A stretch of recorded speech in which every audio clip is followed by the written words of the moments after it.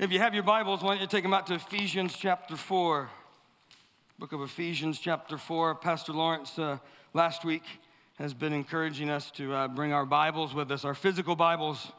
C.S. Lewis one time spoke, and this was way before an iPad or an iPhone, but he spoke about the aesthetics of reading. And what he meant by that is there's something about the touch, the smell, the pencil across the page. There's something about that actually helps us learn. Now, people may say that's nostalgic, and that's all right. I've been called worse. But there's something about having your physical Bible with you. But if you don't, that's okay. Nobody's judging you. We're just counting. No, I'm just joking. Just joking. I grew up in a culture where it's like you had to have a KJV, King James Version Bible to get into heaven. I don't believe that's true. I just, think you could save yourself the embarrassment of having to stand in the long line of non-KJV people. No, I'm just joking. Get that. Hey, just a couple things as we get started. One is it is November, and as our custom here, as we want to take moments to practice gratitude, you will find these little trays. There's some in the back by communion. There's some out in the foyer with thank you cards in them. Just encourage you to grab a couple and to sit down this week and maybe this month and just write someone that you're grateful for and tell them why. It's both good for our hearts and souls, but also good for others. So I just want to remind you of that. Pastor Lawrence is in New Mexico ministering, and I get the opportunity to preach not only today, but on the 28th as well. So I got part 1 and part 2 in a couple weeks. So if I don't offend you on this one, wait for a couple weeks. I'll try again then. I'm just joking. We've been talking about conversations. We're coming out of a season of the table, and we want to talk about how to have conversations because we believe part of what makes the table so powerful is it's a place where people meet and interact. And last week, Pastor Lawrence really highlighted the conversation we have with God. And I want to highlight a little bit of how we redeem conversations with each other over the next couple weeks. So Ephesians chapter 4, let's just dive in. We're going to begin reading at verse 11.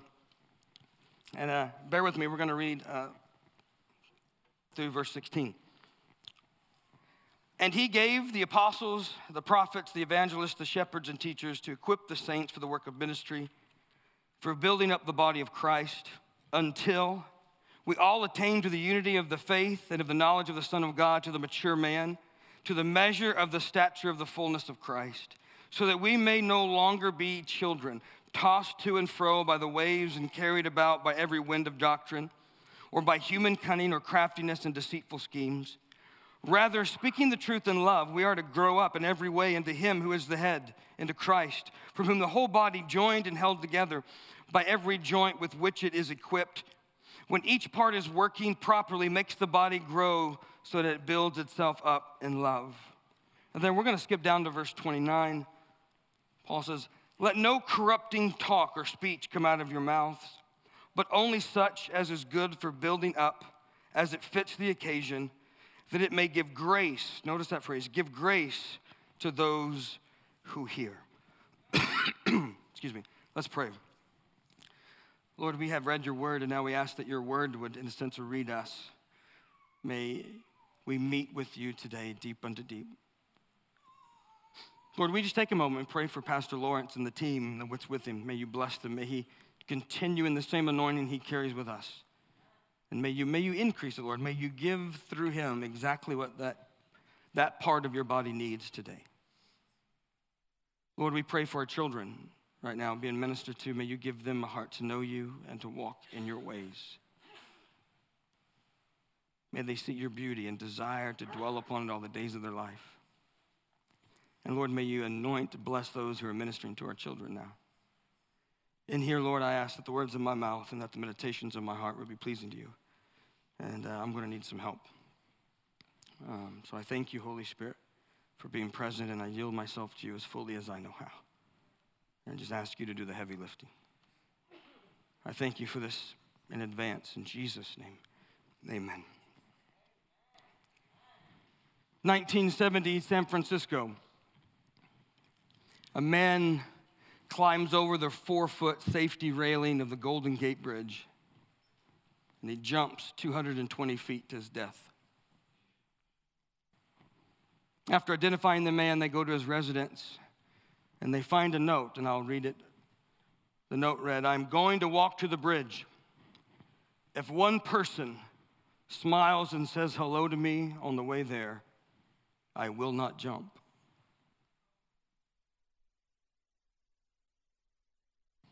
The man lived almost 7 miles from the Golden Gate Bridge, and 7 miles, a bus ride and walking. It's odd to think about, isn't it? A man walking down a bridge when some simple gesture, one single word could save his life. Our words matter. And they matter more than we think. Because relationship, in a sense, is what life is all about. But relationships aren't automatic, are they? They don't just happen. And the currency of relationship is really language and communication. People say the currency of relationship is trust, but how do you get that?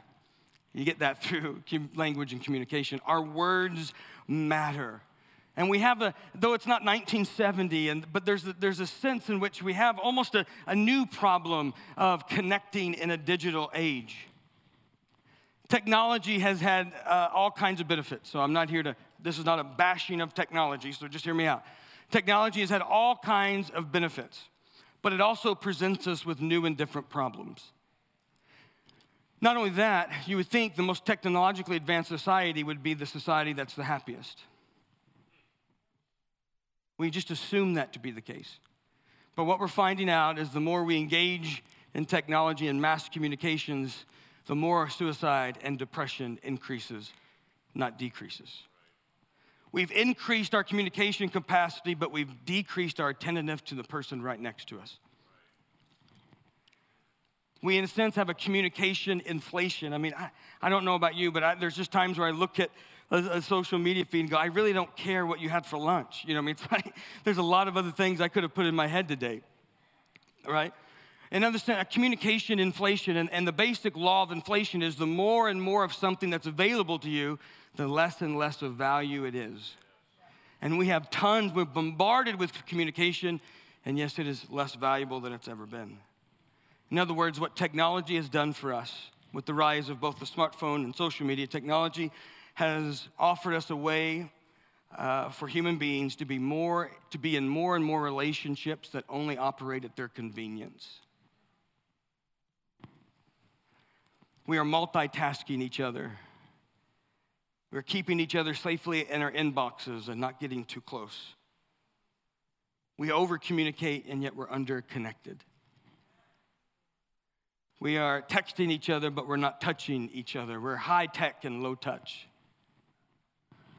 As one sociologist said, Dr. Twin, she said, we're a quivering mass of availability to all, and our souls wither because of it.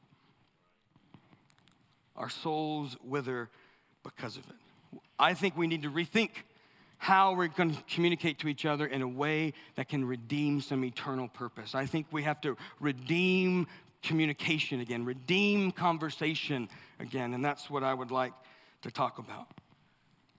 We would need to redeem it because our words matter. Think about it for a moment. There was nothing. Then God spoke a few words, not a lot, and then there was like everything. God created words to have power. Proverbs 18 reminds us, right, that life and death is in the power of the tongue. That our words matter, and they can be used for good, like God uses his words, few words, to create, or like how the word became flesh and dwelt among us in order to heal us and redeem us. That our words can be used in a way that benefits. That Jesus said his words were spirit and they were life. That his words could impart life to people. And words are central to the Christian faith, to ministry, and to our witness. With words we preach and teach. With words we motivate and inspire. With words we can lead and comfort. We can love and forgive. With words we can make peace and reconciliation. With words we can impart hope and joy. We can even make space for healing. But then there can be a negative use of this power, a destructive use, an evil use. Listen, the fall of man didn't start when Eve ate the fruit. It started when Satan started to speak.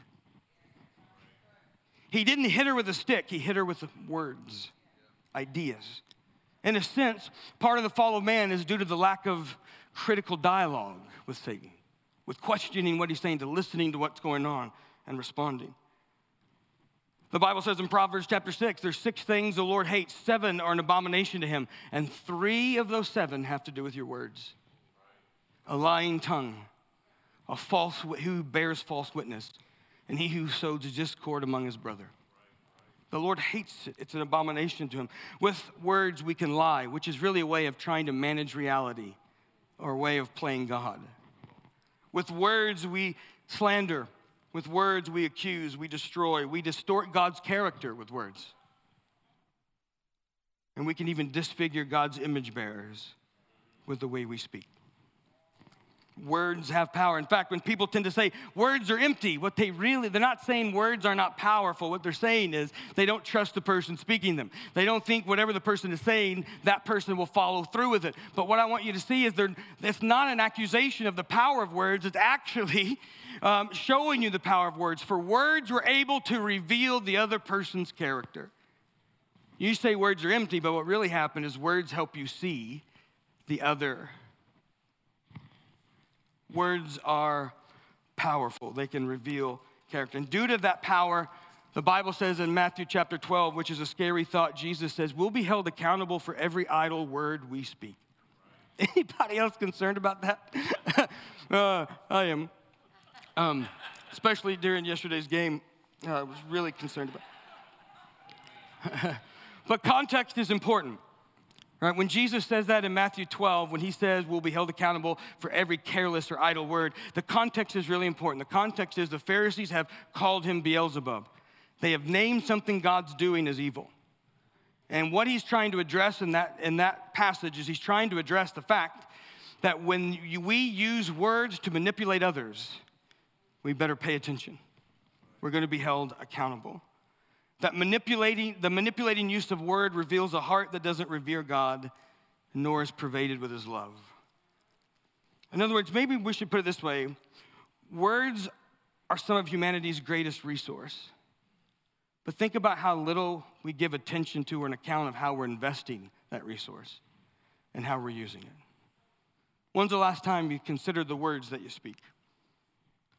And the reason why words matter is because our life matters. Our life, our choices, our actions, our decisions, they somehow impact eternity. And I don't know how all this works, but one of the reasons why we'll be held accountable, not only for our words, but for our life, is because our life has meaning. If you were not held accountable for anything that you did in all of eternity, it means your life didn't mean anything for all eternity. But the fact that God will hold us account means what I do now matters somehow. It has meaning, which is important. So I want to just slow down for a moment and look at this passage in Ephesians. What I believe God is calling us to do is redeem conversations, which will, in a sense, help redeem relationships. He says here in this passage that we're to speak the truth in love. In fact, there's these 5 ministry gifts, apostles and prophets and shepherds or pastors and teachers and evangelists, and they are given to the church for really 2 things. He says there are only 2 things. One is to equip the saints for the work of ministry. Isn't that good news? Right? There's not ministers. The 5-fold are not just the ministers. The 5-fold actually equip the church, who are the ministers, just to make sure we get clear on that. To equip the saints for the work of ministry, but then to build up the body of Christ, to build it up until something happens. They're to do all of that until, really, 2 things happen. One is until we come to this unity of faith and the knowledge of the Son of God. And then the second thing, until we mature together into the fullness of Christ. That God actually thinks that the body of Christ, that you and I together, not individually, but now together, will actually grow up into a place where we together will bear the witness, the same kind of witness that shows the same fullness of Christ. So whatever Christ carried, that we corporately would put that on display to the world, to the fullness. I know some people growing up would tell me that this was reserved for heaven, but it's like there's no trickery and cunning craftiness of deceitful plotting in heaven. He means now. He actually believes the church will mature together to a place that can put on display the fullness of Christ. But then he says the way we do this, how then do we grow up? And he only gives one thing we do. speaking the truth in love, we will grow up together. In other words, there's two things here in verse 14, 15. One is learning to listen to the truth and for the truth. As we spiritually grow by learning how to listen for what is true versus what is deceit. That's why you can recognize the human craftiness and deceitful plotting. Part of that's learning to listen for the truth. But the second thing is learning to speak the truth in love. We will grow up into the head. That we grow together individually and corporately. We grow up in Christ. Or let me put it this way. Our spiritual maturity in Jesus Christ is directly connected to our speech.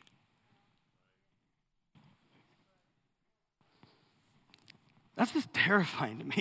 But maybe I'm just going to sit here and preach to myself. You guys just get to listen.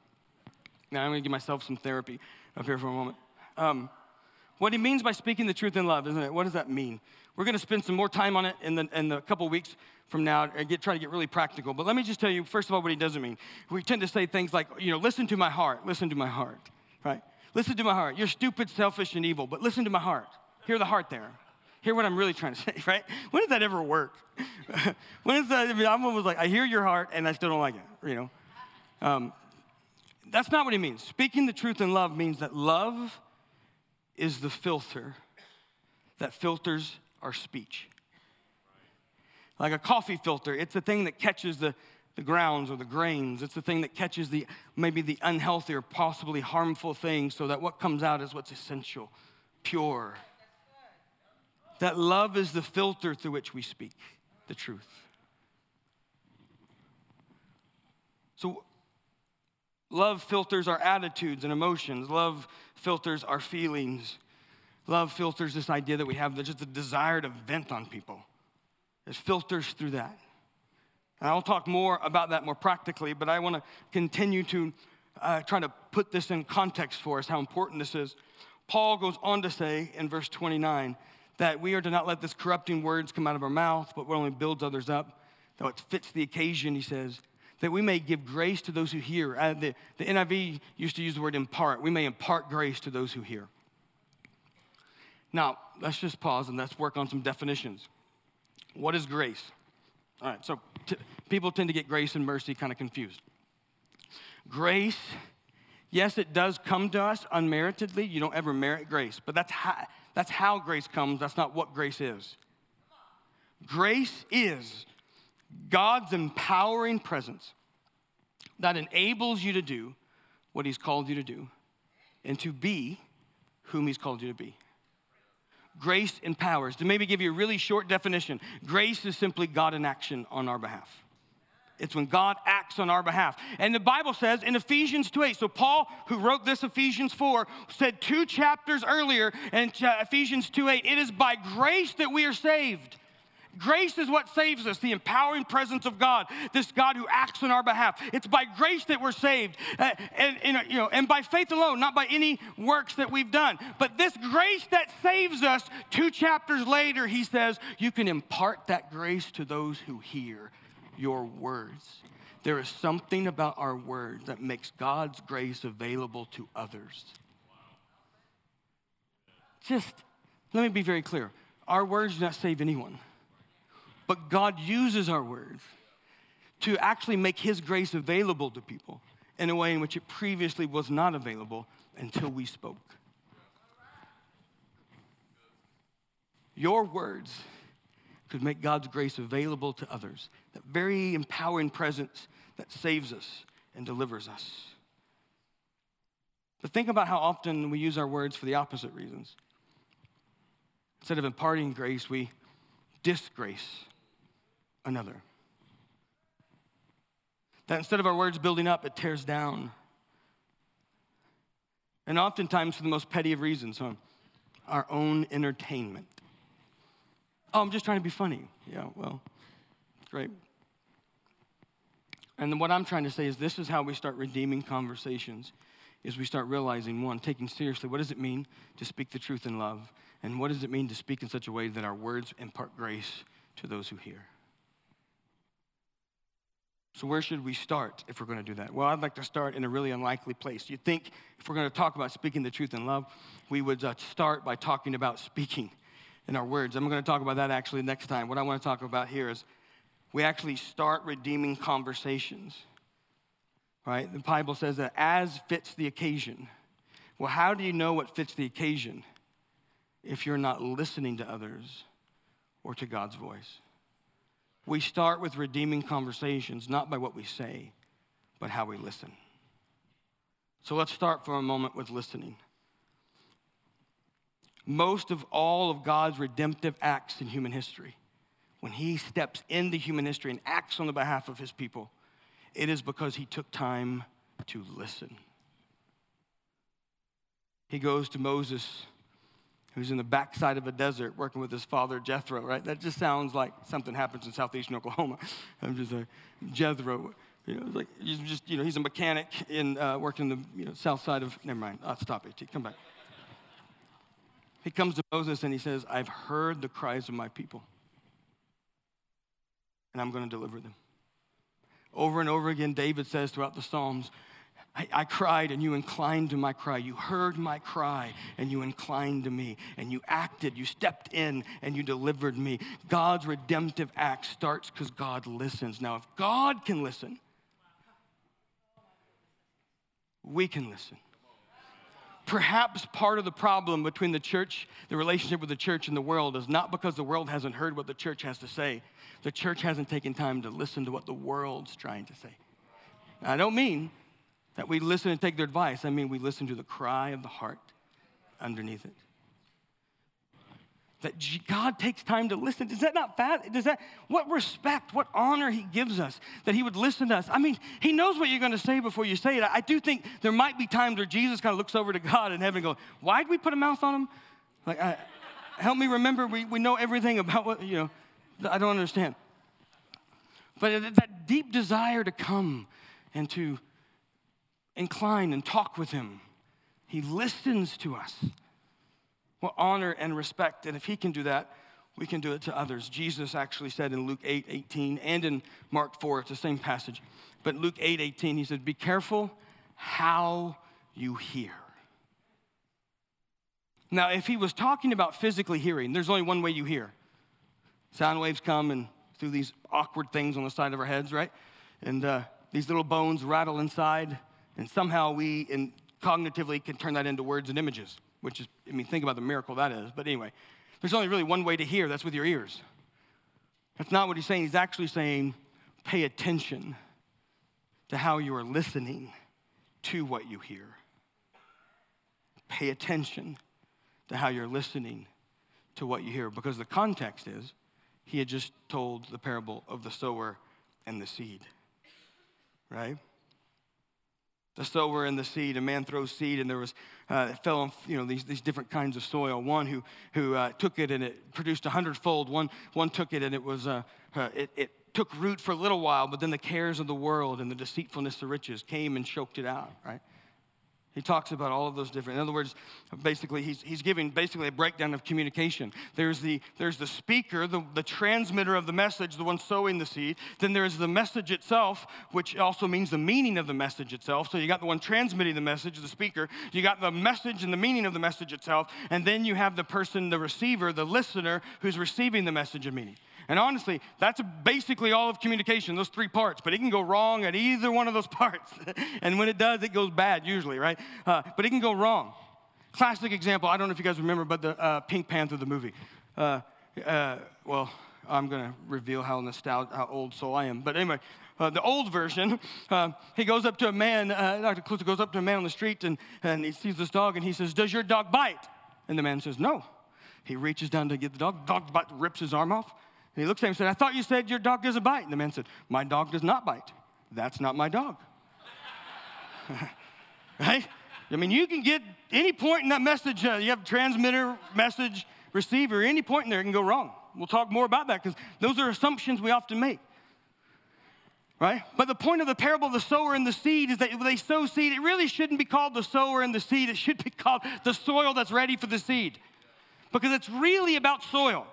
And that's exactly what Jesus is saying. If the words are the seeds and the one speaking then is the sower, then the listener is the soil. And Jesus teaches us that the soil of listening, it teaches us that the soil of listening that determines the degree to which we actually receive the message is our hearts and the quality of our hearts. In other words, the precondition for listening is that we watch over our hearts. We often miss opportunities to redeem conversations with those around us because either our hearts are not set on loving them, or our hearts are set on other things, or our hearts are distracted with other things. So if we're going to redeem conversation, we got to toil the soil of our own hearts for a moment. We're going to have to take time to process what's actually going on in our own heart and life with God so that we can be with people. In 2014, the University of Virginia did a study. They did research for 5,000 adults. And here's what the simple research was. You can either spend 15 minutes alone in solitude and silence with your own thoughts, or you can receive a strong electrical shock for a few seconds. 67% of men and 27% of women chose to be shocked than to sit still for 15 minutes with their own thoughts. You see, perhaps the busyness of our life, maybe subconsciously, is more intentional than we think. For if we were to slow down, we might actually have to listen to our own souls. And we might not like what our souls have to say. We might not like the loneliness it's going to tell us about, or the brokenness or hurt.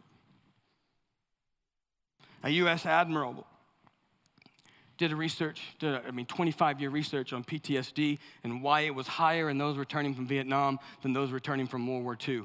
And after all of his research, and there's countless reasons, so I don't want to just make it sound like it's just one thing. Here's one observation that he made, and I'll quote from his research. He says this: the soldiers returning from World War II had to come back on a very long transcontinental boat ride. Soldiers returning from Vietnam could be on the battlefield one day and fly back home and be in their hometown within 24 hours. One group had a chance to process what they experienced with others who experienced it with them. The other group did not. And PTSD was almost double the rate in those returning from Vietnam than those in World War II. We have to learn to process what we experience, or our hearts just fill up till we can't even be with people and be present. Our souls become chaotic and disheveled, and it affects the way we're with people. So taking time in prayer and with trusted others to process what's going on in our own busy lives is part of the way we toil the soil of our own hearts so that we can redeem conversations, so we can be present with people. We will not be able to listen to others or to God with a heart that's preoccupied, anxious, and chaotic. So what I like to say, listen, oftentimes the Bible talks about your soul in the third person, right? Bless the Lord, O my soul. Why are you downcast, O my soul? I mean, he's talking to himself. You realize that? Why are you downcast, O my soul? But one of the reasons why we do that, and honestly, it's not only the Judeo-Christian belief that's done it, all kinds of philosophy and religion has done it, but one of the reasons why is because the soul is kind of this integration of all the parts of us. And so one of the things about the soul is you never can just go find it. The soul almost has to emerge to show itself to us. And it usually emerges in stillness. But we're scared of it sometimes. What I'm trying to say is we need time with God alone, in solitude, prayer, in order that we might be undistracted when we're with people. We need time alone with God to rest in his love just so that we can be with people and love them. Anybody else?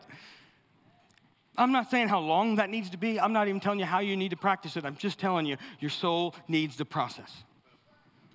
And we got to figure out how to do that. So taking time to be still and silent with God will help us discover what's really going on in our souls.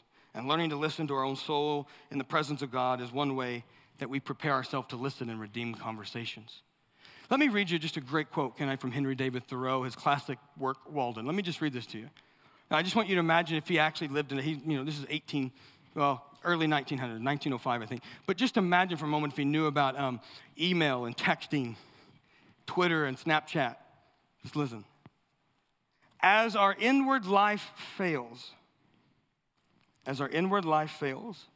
we go more constantly and desperately to the post office. You may depend on it. And the poor fellow who walks away with the greatest numbers of letters, proud of his extensive correspondence with others, has not heard from himself in a long while. We are in constant correspondence with each other, but have you heard from yourself in a long while? So we must till the soil of our own hearts if we're going to learn to listen to others and listen to God in order to redeem conversations. But then as we go about learning to listen to ourselves, to God, and to others, you need to know the Holy Spirit will be there to help you. The Holy Spirit will be there to help you see and to hear. The next verse, in verse 30 of Ephesians 4, he says, don't let any corrupting word come out of your mouth, but speak in such a way that imparts grace to those who hears. In the next verse, he says, do not grieve the Holy Spirit. He doesn't say you need to be sure to listen to the Holy Spirit. He doesn't say be sure you can hear the Holy Spirit. He assumes Christians can. And he says, just don't grieve the Holy Spirit. That the Holy Spirit will help us. He will help us to listen. Because listen, often we listen to people in order to figure out how we're going to respond instead of listening to try to understand the other. This is going to be awkward for some of you, but I'm going to go for it. Ready? We often listen for ideas instead of listening to people. We want to know what the idea the person's trying to tell us is so we know what box to put them in. What political idea, what religious idea, what denominational idea. Just help me understand what the concept you're trying, so I can put you in a box instead of listening to people. This person with their own history, their own struggles, their own dreams and passions. We tend to listen for ideas instead of to people. What I've discovered, if we're going to be good listeners, is good listening is actually more about not doing certain things than it is about doing certain things. Listening well is actually more about not interrupting. It's about not thinking about your response ahead of time. It's about not having an agenda. It's about not trying to need agreement with the other, but seeking to understand the other, and then I can seek to be understood. That it's more about not doing certain things than about doing certain things, and the Holy Spirit will help us, but I just want to tell you briefly, practically how the Holy Spirit tends to help us, all right? We tend, pastors have been talking about the difference between reaction and response, right? Let's not react, but let's respond. Those are two separate things. So let me just tell you how the Holy Spirit, often there's a stimulus that happens. Something stimulates our reaction, right? Or all of you just maybe kind of look like saints of God all of a sudden who never have reactions. You all have learned how to respond. But we tend to have some stimulus, right? Some stimuli. Something makes us frustrated. Something's happening. Something sets us off. There's a stimulus to react. And then there's then your stimulus, then you have the response. The Holy Spirit, what he often does, if you start praying, Holy Spirit, help me respond and not react, I guarantee you what's going to happen. Something's going to stimulate you, and the Holy Spirit going to put a little pause right there.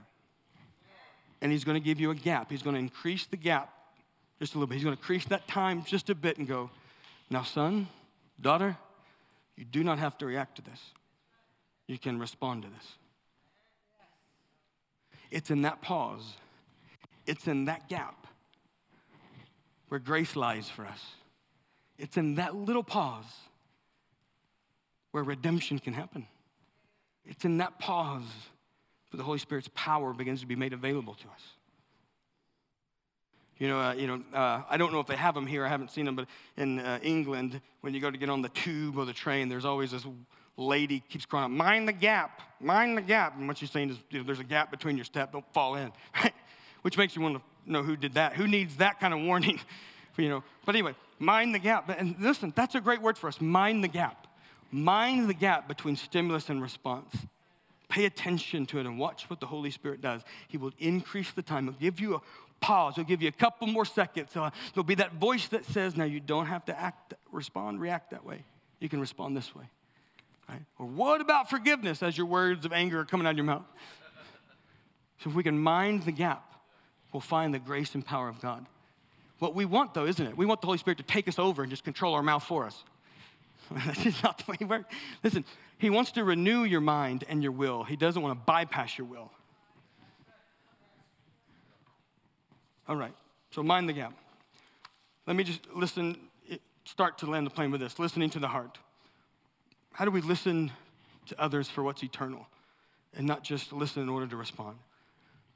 Well, the first thing is if we can make the main goal of our listening with others, our conversation with others, seeking to understand instead of seeking to agree. If you need agreement with another person, then you'll need something you'll never have, and that's control over the way the person thinks. So we just got to set down agreement. I don't know if I'll ever have agreement with another person. I'm sure there'll be places we do, but my point is when I meet with them, when I'm talking with them, when I'm listening to them, I'm seeking to understand them instead of seeking to agree with them. So that's the first. How do we change the goal a bit? The goal is not to get agreement. The goal is to seek understanding. The second thing that we can do to help us listen is we can turn off the judgment part of us. Now, just hear me out. What I'm not saying is we agree with everything someone says. I just told you, you can't always have agreement, so just make sure.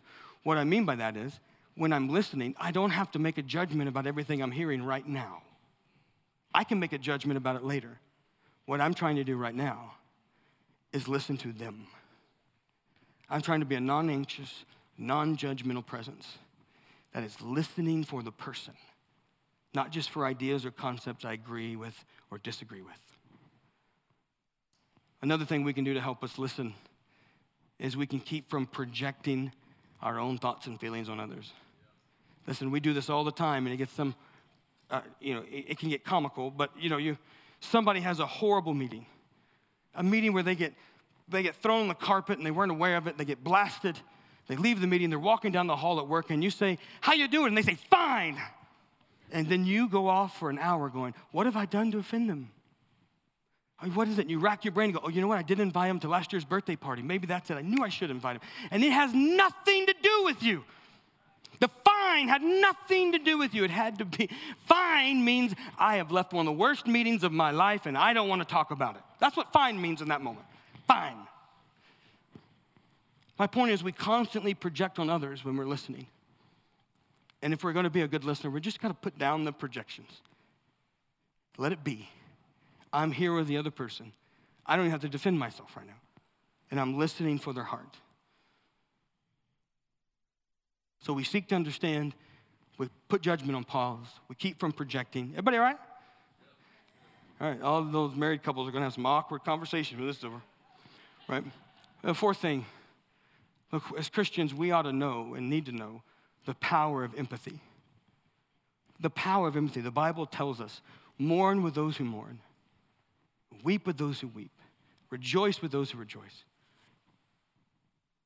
Because there's power in empathy. Let me just share a story with you. About a decade ago, 27 or so, I was meeting an elder in the church, an older gentleman, and we had went to coffee, and then we had went to a bookstore. We had that in common. We loved books. We're in the bookstore, kind of sitting in these chairs in the corner. And I asked the question first. I said, "Tell me about one of the most meaningful events of your life." And so he told me a couple of meaningful events. And then he turned it on me and said, "Tell me one of yours."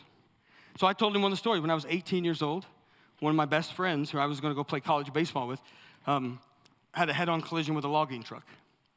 I happened to be working with a first responder building fences. He gets the call. He didn't know who it was. He told me to jump in the car because he wasn't going to leave me out in the pasture building fences.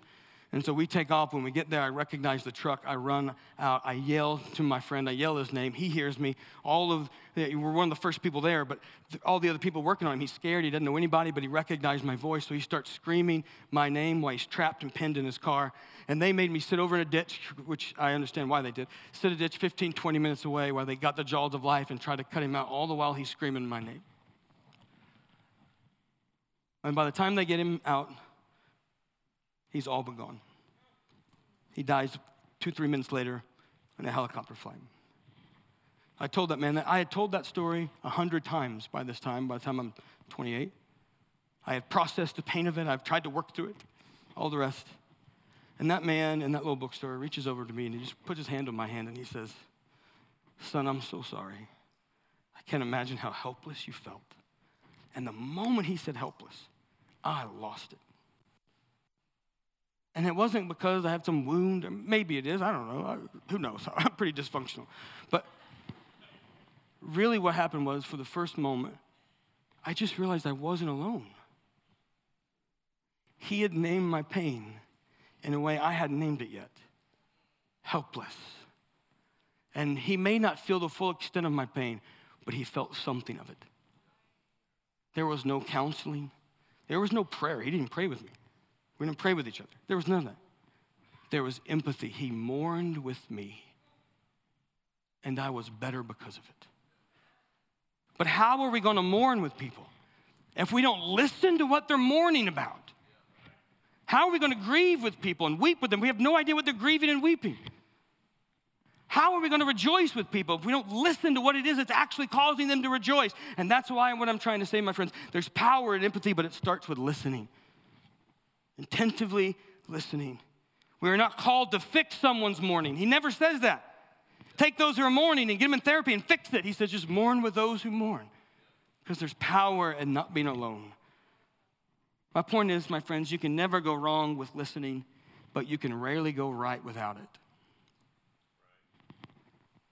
So in order to love one another, we must learn to listen to one another. If we're going to minister to people, we have to first learn to listen to people. And if we are going to redeem the words we speak, that they might impart grace to those who hear, we must start with learning how to redeem the way we listen to people, so that we might speak in a way that could transform their life and conversation through God's grace. So God desires us to redeem our conversations, because relationships are so important. And they thrive or they die on communication. But I'm arguing that we start with listening. Well, let me just end with this. In Luke 24, there's a unique story. Two men are traveling on the road to Emmaus, 7-mile stretch between Jerusalem and the city of Emmaus. They're traveling together. The Bible tells us they're disciples, followers of Jesus. And it also tells us that Jesus catches up with them. Jesus has been crucified and resurrected. Nobody quite knows it. Word hadn't got out yet. And he walks up behind these guys on the road to Emmaus, and they don't recognize him. And the Bible tells us that they start talking about the things that have happened and how they'd hoped he was the Messiah, but how Rome has put him to death.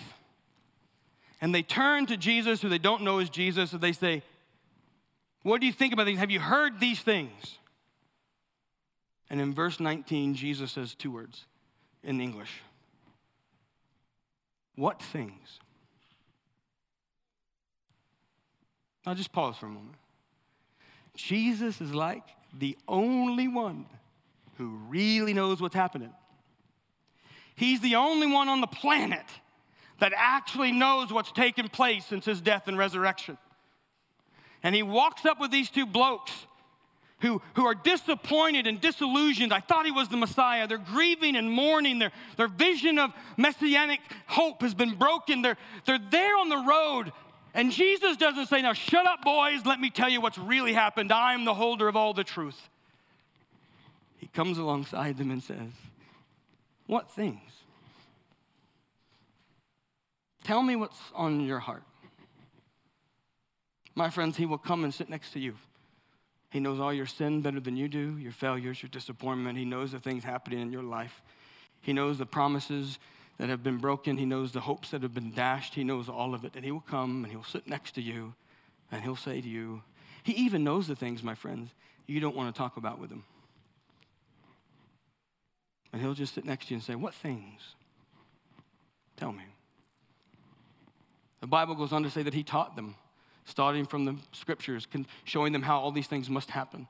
Still didn't recognize him. But they arrive at their house and they invite him in. I just pause and think about our discussion in the season we're in. They recline at the table, the Bible says. Jesus has listened to their heart. He's spoken words of life and giving some context for why this had to happen. Then he takes the bread and he just prays. He blesses it and he breaks it. And when he does, their eyes were open and they see that it's Jesus. My friends, not only will Jesus listen to you, but we are called to be the kind of people who will come along people on their own journey, who are filled with all kinds of pain, all kinds of disillusionment. And though we know the truth and we have the truth and though we have the gospel, we first come along and say, what things? And then perhaps a moment when they're at our table, as we have listened and dialogued, when we break bread, maybe their eyes will be open and they'll see Jesus.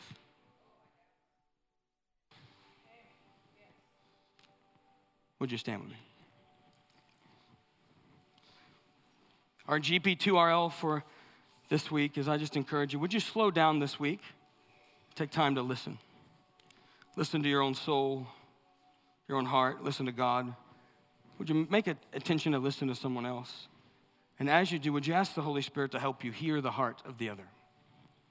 Would you ask the Holy Spirit to hear the heart of the other? Well, look, I just want to invite you to respond. We're going to worship in just a moment, but we like to have time to have ministry and prayer as a response to this. And today is a Sunday where our elders are actually doing that for us. So I'm going to ask our elders if they would just go back into the back of the sanctuary. That's Jim and Diana Howard, Jason and Heather Shiflett. I see them in the back. Derek and Crystal Wilson. Thank you. Ryan and Gina Perry. Dave and Lauren Fulford. Wade and Jennifer Moore. They will all be in the back. And I just want to encourage you as we worship, if there's something you need to respond, maybe the Lord's convicted you, maybe there's a conversation you need to have, maybe there's just needs that you need to be prayed over. They would love to take a moment to pray over you. I'm just inviting you to think about these things. I'm inviting you to think about your spiritual life and how you've used words. I'm inviting you to think, maybe you're here and you don't know the Lord. And maybe, hopefully, maybe God has used some of my words to impart grace to you. Those in the back, the elders, would love a chance to pray with you. Maybe you're here and you've been thinking about being a part of a spiritual family. We are to grow together into the fullness of Christ. We don't grow by ourselves.